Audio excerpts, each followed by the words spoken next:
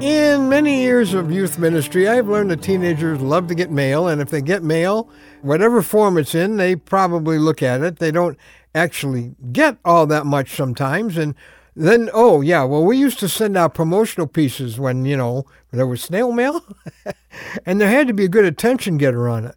One of my favorites that we used to send out, it took up most of the page, and it said this: if you have any complaints about our group, please explain them fully in the box provided below. The box was about the size of a dime. Yeah, we really want the complaints, huh?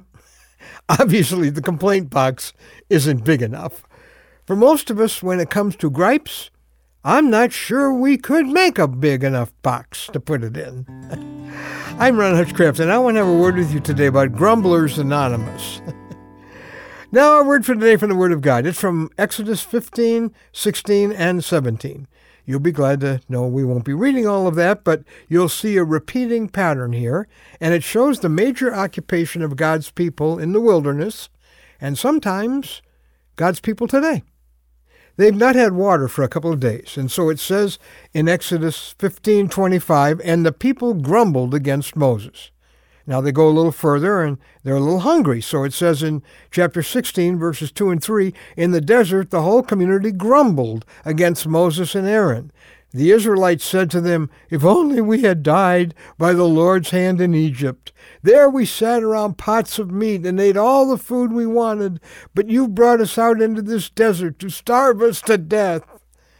And then in chapter 17, verse 3, but the people were thirsty for water there, and they, want to guess? Yeah, grumbled against Moses.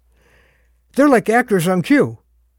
Okay, we go through something we don't like, cue the grumbling.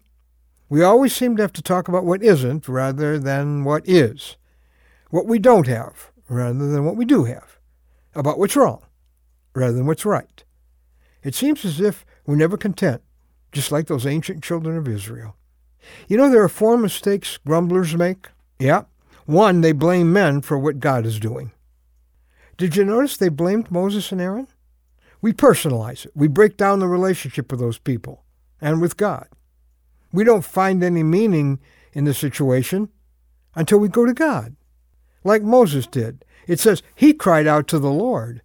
You can either crab to other people or you can cry to the Lord about it. Second mistake grumblers make is they deny the goodness of God. What you're really saying is, God, you don't take very good care of us.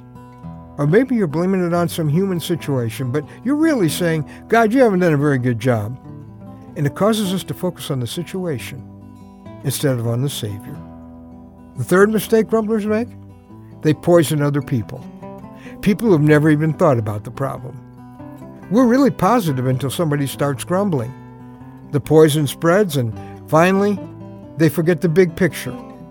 These people had no gratitude for the waters that had been parted or the relief they found in the desert earlier. See, when you look at the big picture, it leads to gratitude. You see the whole thing God is doing. When you look at a close-up of this hard moment, it leads to grumbling. Why don't you turn your grumbling to gratitude? There will always be full membership in Grumblers Anonymous. No more members needed there. So why don't you resign and join a better organization? Yeah, the Builder Uppers.